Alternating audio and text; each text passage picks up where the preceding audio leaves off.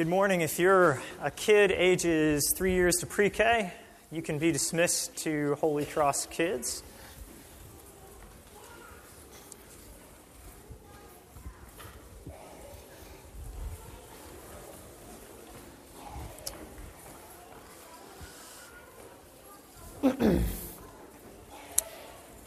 Also, if you're new to Holy Cross, we want to remind you that immediately after the service this morning, we would love 15 minutes of your time in room 100. We're just going to real quickly tell you a really little bit about Holy Cross and just lay out a few next steps for you so you can learn more about us, so we can get to know you a little bit better.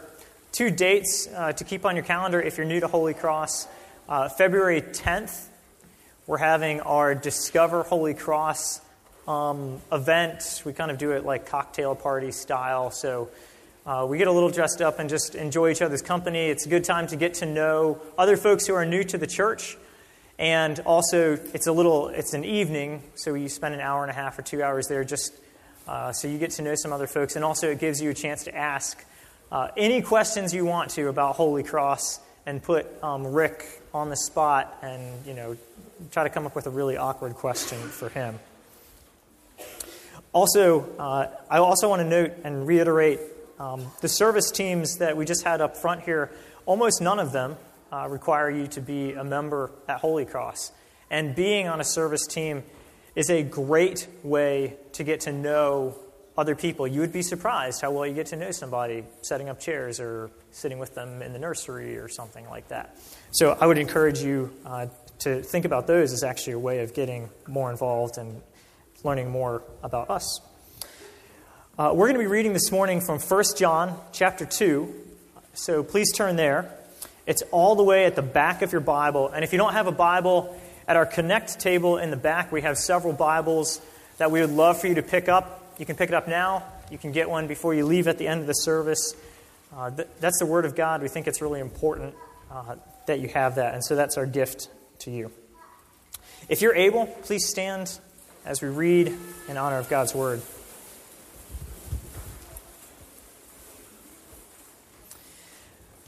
These are the words of John. He is writing to a group of Christians in the first century. My little children, I'm writing these things to you so that you may not sin. But if anyone does sin, we have an advocate with the Father, Jesus Christ the righteous. He is the propitiation for our sins, and not for ours only, but also for the sins of the whole world.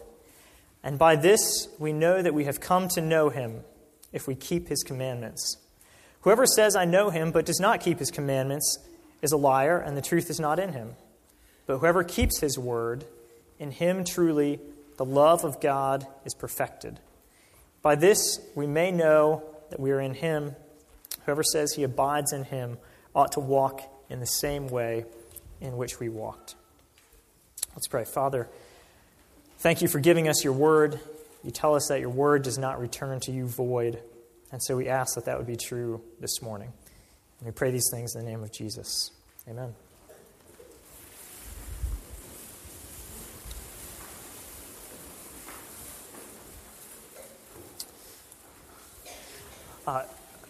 So disclaimer right off the bat, depending on what your background is, you just heard 6 verses that said a lot about sin and said a lot about commandments. And you might already be shutting your brain off and going, this is exactly what I expected from church. All they talk about is sin and the things that you should and should not do. So bear with us.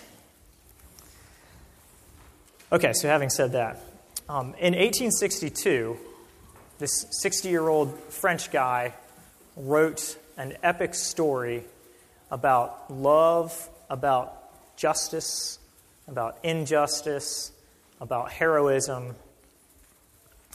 And since he wrote it, it's pretty much a blockbuster from day one, and scholars have regarded it as kind of this amazing commentary on social justice at the time.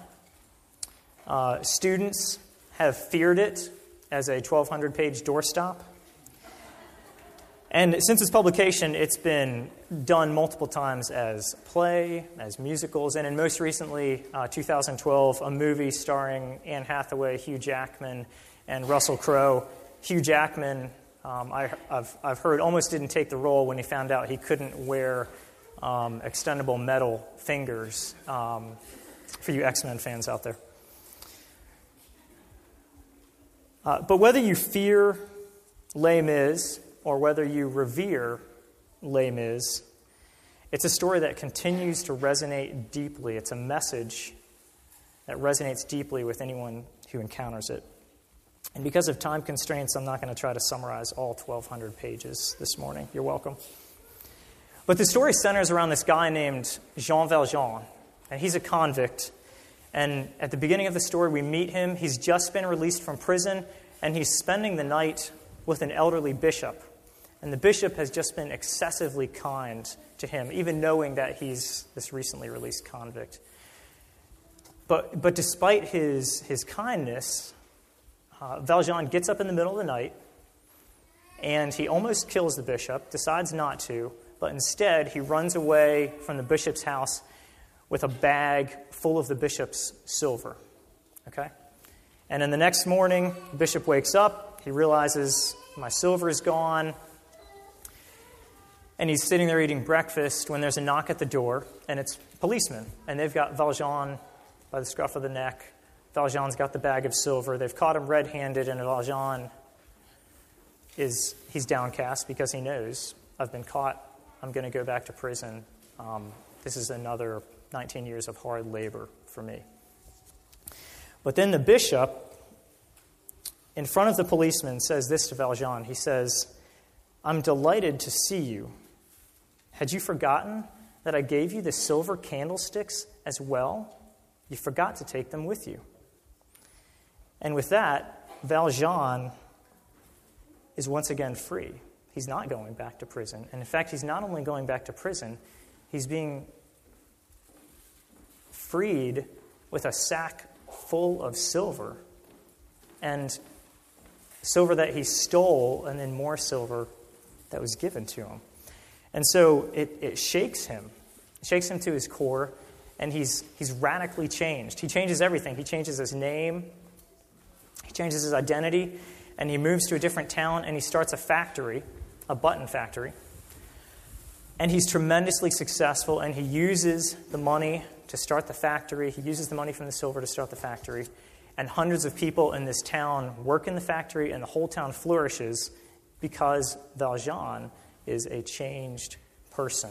And he's a changed person because he has encountered just excessive forgiveness and excessive generosity. So when we look at 1 John chapter 2, the first 6 verses, we see some of those same themes. And 1 John is written by John, and we know John is writing it to a group of people who are starting to hear a message that's actually not the gospel. They're starting to hear a message that's telling them it doesn't really matter what you do with your bodies, because really the Spirit is the important thing. It doesn't matter what you do with your bodies. And so as we look at these, we're going to see 3 things. We're going to see how we know love, how we're freed by love, and how we respond to love. Okay, first, if you look at verses 1 and 2, I'm going to address the sin thing right up front, since it's probably bothering some of you. If you've been a Christian for a long time, in verses 1 and 2, you might not even notice that he says sin 4 times. And if the Bible is fairly new to you, you might be going, he just said sin 4 times. I wonder if there's something to that. Or, because of the cultural waters in which we swim, you might be thinking, why are these people always talking about sin? Maybe you grew up in a church where they only ever talked about sin. Or maybe you've kind of had very little connection with Christianity, and your kind of outsider perspective is that church people are really concerned with sin and kind of you need to do the right thing, live the right way, vote for the right person, stuff like that. But John is going to challenge that idea, because notice what John does with the language that he's using. He's not just talking about a list of do's and don'ts. He's using really relational language. if you look at verses 3 through 6, we see that John mentions commandments multiple times, but it's in the context of relationship. Look at what he says. He says, we have come to know him. He says, in him. He says, abides in him. And that's not language that points us to knowledge about rules. That's language that points us to relationship with a person.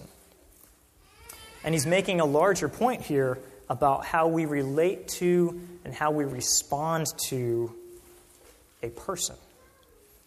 And who is this person? The person's God. You might have guessed that already. And who is God? Who's God? Because we're talking about somebody who's giving us commands and rules. God is love. So how do we know love? We know God. And John wants to be clear, though. He doesn't want his readers to take any of this as an excuse to sin. In fact, he pauses in the middle of his argument in verse 1 and says, I'm writing this so that you may not sin. And he's not expecting perfection, because in the very next verse he says, hey, but if you do sin, we have an advocate with Jesus Christ. If you look at that second verse, John says two things about Jesus. He says he's our advocate and he's our propitiation. And those are, kind of churchy words. Advocate is just a legal term, actually, and it's the idea of a defense attorney arguing a case before a judge. So if you picture a courtroom, you're standing there, and Jesus is the defense attorney in front of the judge. And to make it a little more personal, anybody here ever gotten a parking ticket in downtown Stanton? You come back to the car, and you've got the little piece of paper stuck underneath your windshield wiper, and you go, I can't believe this. Those Nazis who run the parking. Gosh.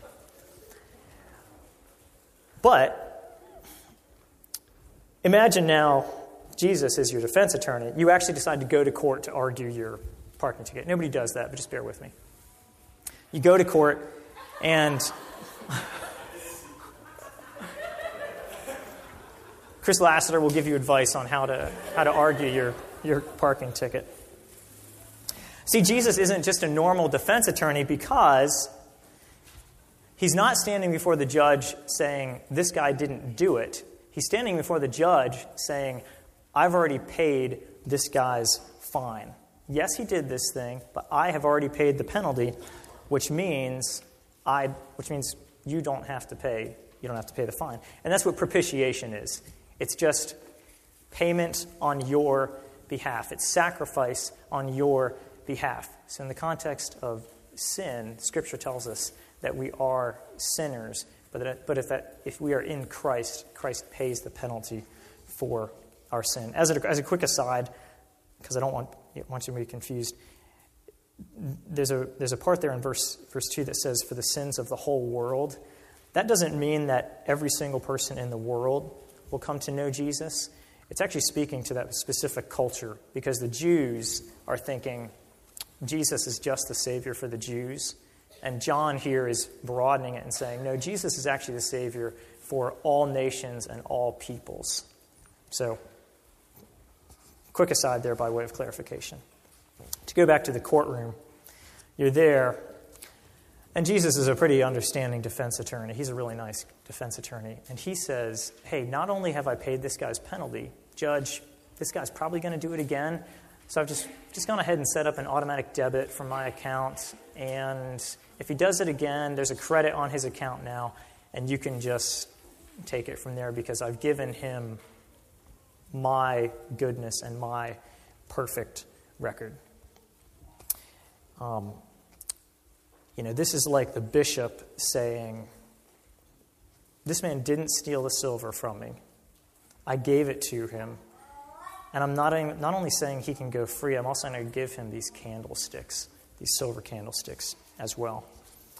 Think about that courtroom scene again, because when we think of an advocate or a defense attorney, we usually think of somebody who's standing in front of the judge.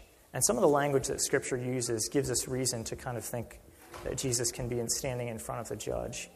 But Scripture also repeatedly says that Jesus is in heaven, seated at the right hand of God the Father. And that's pretty significant because the positional difference is important. How did Jesus get to the right hand of God the Father? Well, God the Father put him there. And in this culture, if you're sitting at the right hand of an authority figure, that means you also have great authority. And you're serving essentially as an advisor, as trusted counsel to that authority figure. That changes it, doesn't it? Instead of pleading, think about the guy sitting beside the judge leaning over and more as a confidant. Hey, I've paid this guy's penalty. He's free to go. One commentator says, Jesus does not extort a favorable verdict from a reluctant judge. His presence is advocacy enough.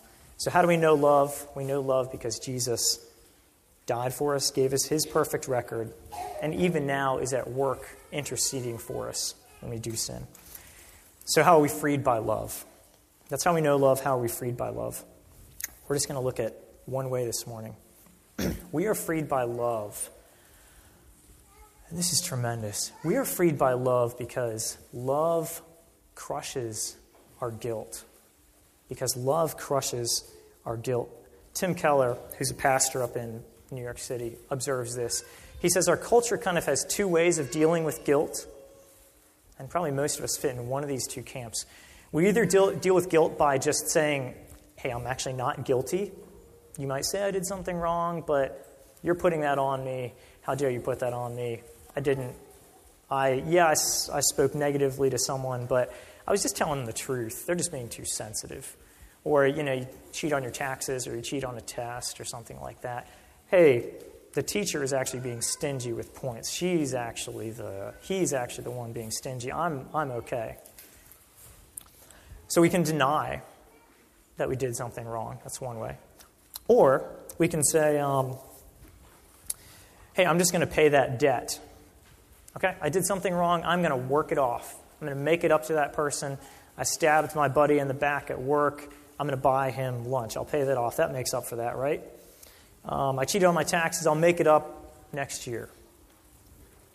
The difficulty with that is you still have to look at yourself in the mirror and go, I'm still the type of person who doesn't treat people well. I'm still the type of person who's actually not honest. But maybe those aren't great examples. Maybe you're pretty good in those areas.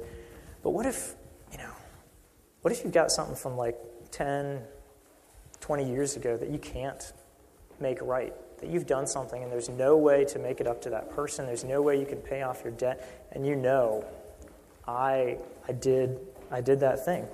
And there's no way that you can resolve it.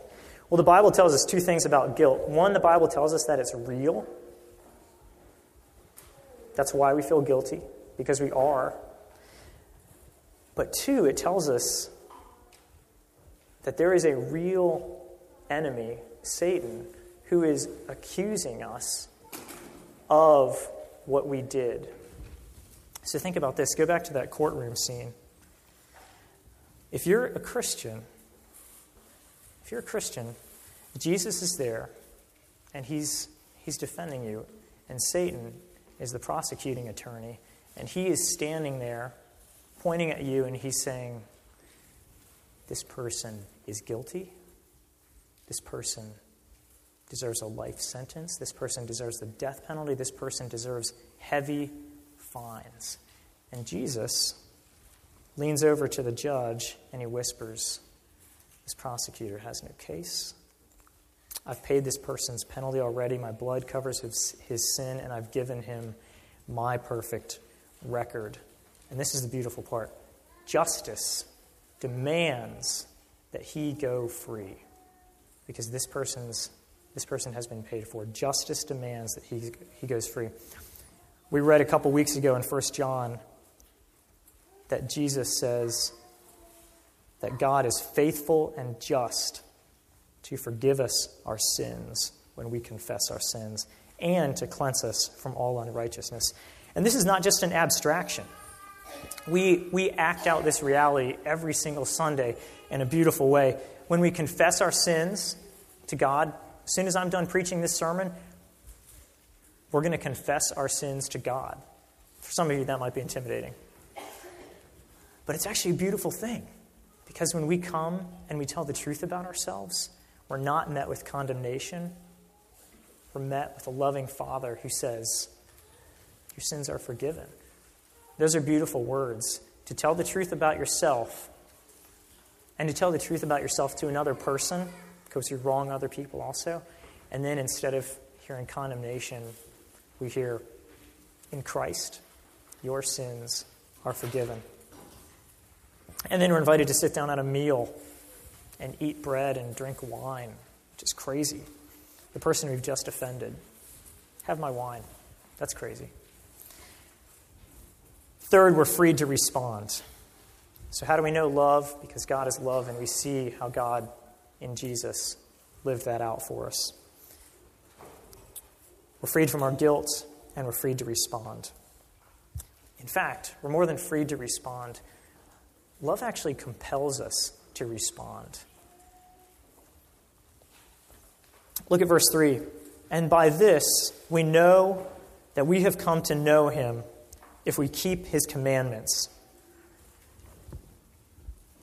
The order of events is really, really important here because this doesn't say, listen really closely. This does not say, if you keep my commandments, I will love you. Some of us probably grew up like that. We experienced it with our parents. Maybe we experienced it with our churches. I'm only accepted if I do certain things. If we say God is love, and then he says, I only love you if you do certain things, the idea that God is love rings hollow. I mean, big deal. If God only loves me because I do certain things, doesn't that characterize the vast majority of our relationships? What's the big deal about God if that's the case? That's just a transactional relationship. But God says, I loved you before you loved me. Romans 5:8 is one of my favorite passages in Scripture, and it says this: God demonstrates his love for us in this: while we were still sinners, Christ died for us. While we were still enemies of God, Christ died for us. While we were running away with the bag of silver, Christ died for us.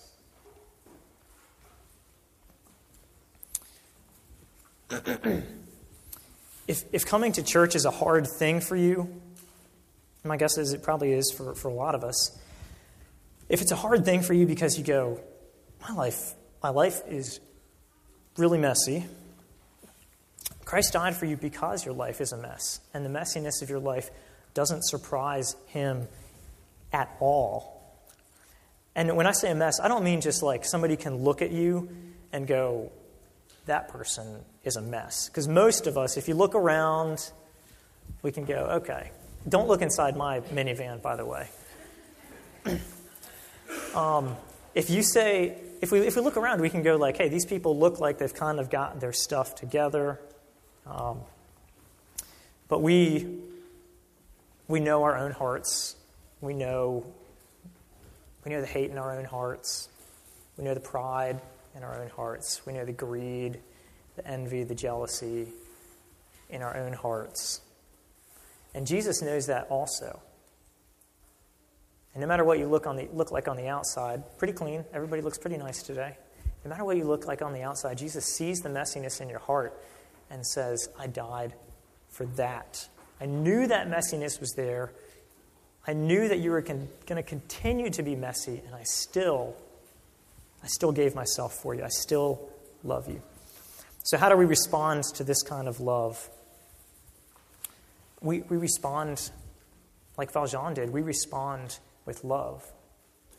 We turn, and things start to change. And John kind of lays out kind of a simple test for us. In verses 3 through 6, he says, hey, Do you want to know if you've really encountered Jesus? If you really have encountered the love of Jesus? The simple test is this. When he asks you to do something, do you do it? Now pause right there. I want to emphasize, John understands none of us do that perfectly. And when he's talking about obedience here, he's not talking about perfect obedience. If any of us could obey perfectly, Christ wouldn't have had to die. But he's talking about, let me state it negatively. For the Christian life should not be marked by sin. Every Christian has sin in his or her life, but the characterizing feature of our lives as Christians should not be sin. Jesus isn't talking about legalism. He's not talking about the type of moral rectitude that you might have grown up with. One scholar puts it this way. He says, obedience is the full flowering of our love for him. And when you love someone, you delight to delight them. Our motivation changes. Our actions might stay the same. Maybe you had really good actions before you became a Christian, but your motivations change. You go from, I'm doing these good things because of duty, to I'm doing these good things because of love. Let me put this in terms probably a lot of us might be able to understand. Have you ever been madly in love with someone? I mean, like, over the top, you can't sleep at night, butterflies in the stomach, like, palms are sweaty, like, kind of, you feel a little stupid. But that person, like, you delight to delight them. And if that's actually returns to you, like it's not unrequited love, to quote Shakespeare. If it's not unrequited love, like that's crazy. It's like this negative feedback loop of trying to outdo the other person. Positive feedback loop, excuse me.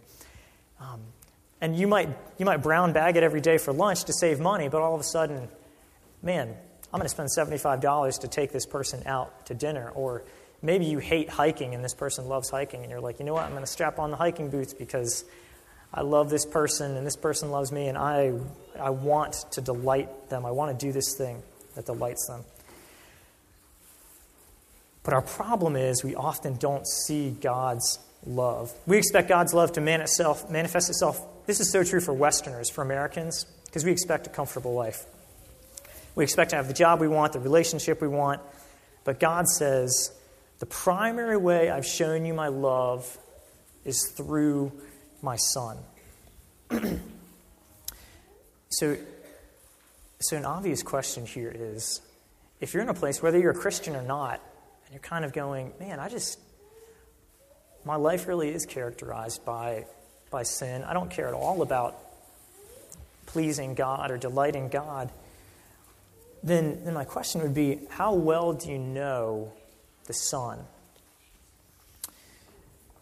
And this is a beautiful thing. When you read the Gospels, look at what Jesus does and look at what he says. Because when you read the Gospels, and here's what I would encourage you to do.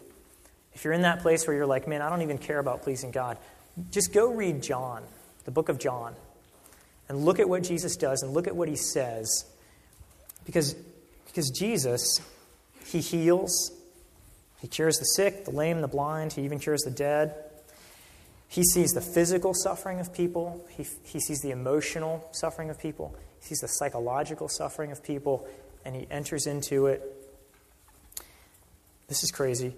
He sees prostitutes. He sees tax collectors, thieving tax collectors, and he enters into relationship with them. He shows them love. He is the bishop who is confronted face to face with a thief, and instead of condemning, gives him the silver. And when you see love like that, it starts to change us. It changed Valjean.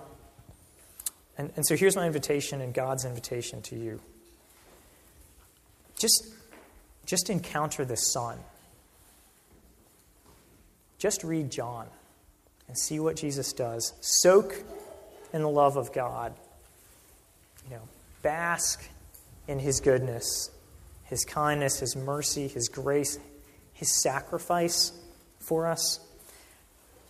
And when we start to see those things, our allegiance changes, and our responsiveness to His commands becomes joy instead of duty, because we're responding to love. We're not responding to a taskmaster. We're responding to love. And what's this love like? It's a love that calls us to obedience, but not obedience to an exacting foreman. This is what that love is like.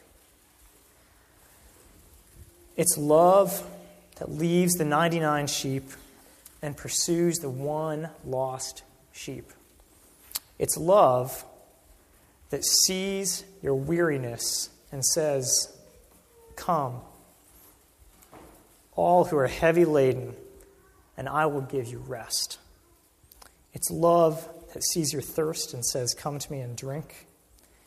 It's love that sees you searching for life and says, "I am life. Just abide in me, and I will give you life." And it's love that sees your sin, the past sin, the present sin, and the future sin. And it says to the accuser, "I love this person. I've paid for this person, and she is guiltless." And it's love that looks at us, that looks at the thief in the eye and says, "I love you. I paid for you. Your slate is clean. And by the way, I want you to have these candlesticks." Please pray with me. Father, I pray that you would be present in our lives, and that as we read your word, as we experience love lived out, as we experience forgiveness lived out in the next few moments, as we come to the Lord's table together, that you would change us. Thank you, Father, that you are not an exacting taskmaster, but you are the servant. You are the good shepherd who gives your life up for the sheep. I pray, Father, that we would live lives in obedience to you and out of response to that excessive, reckless love that you show us. I pray these things in the name of Jesus. Amen.